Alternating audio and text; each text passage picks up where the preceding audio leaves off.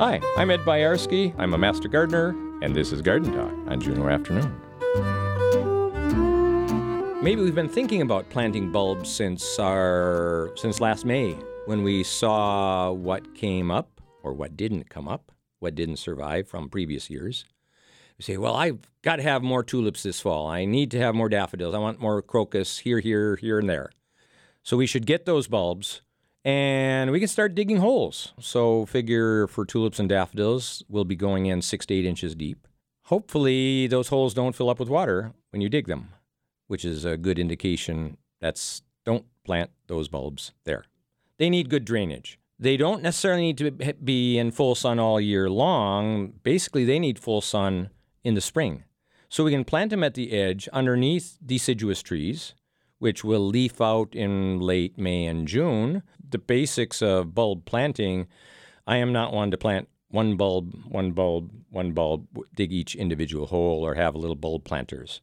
I tend to get my 2 or 3 buckets and shovel. I'll dig a sizable hole, a foot across or more, or start with trenches that wind through my garden beds or boxes and dig that hole 6 to 8 inches deep, sprinkle a little fertilizer, bulb food in the bottom, scratch it in, and then start placing bulbs, and usually groups of 5 or 10. So you get a good splash of color.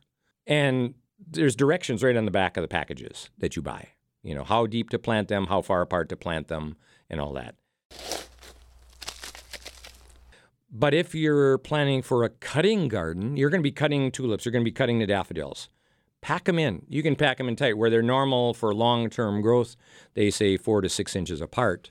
If you're going to be cutting them all off anyway, and especially with tulips, we're often treating them like annuals, just because the second year they don't come back very well and the third year just leaves.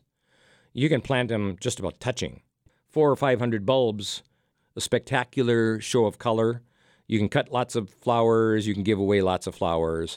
And if you work on your timing, because there's early and mid-season daffodils and there's early and mid and late-season tulips, you can have 6 weeks of cut flowers from that little patch of ground in front of your house.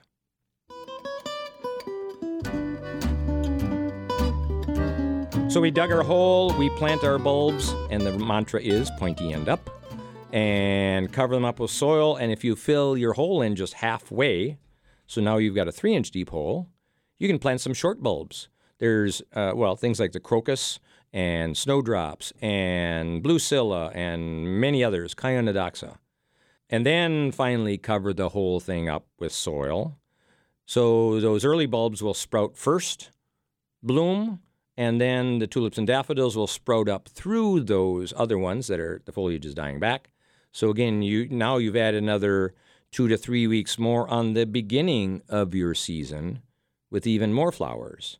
And if you're lucky enough to find or order lilies, you can plant the lilies with the tulips and the daffodils, and those lilies will be blooming in June and July and August, so even more flowers in that same patch of ground. Plant lots. It's the sort of thing, it's a dream. You know, at this time we're dreaming, we're hoping Mother Nature cooperates, and we're planting all this stuff for 4 months from now, 6 months from now. And, we gardeners are an optimistic bunch. KTOO's Garden Talk is sponsored by Don Abel Garden Center, locally owned since 1936, offering building and garden supplies to both commercial and residential customers throughout Alaska. More at donable.biz. For questions or to subscribe to this podcast, visit our website at ktoo.org.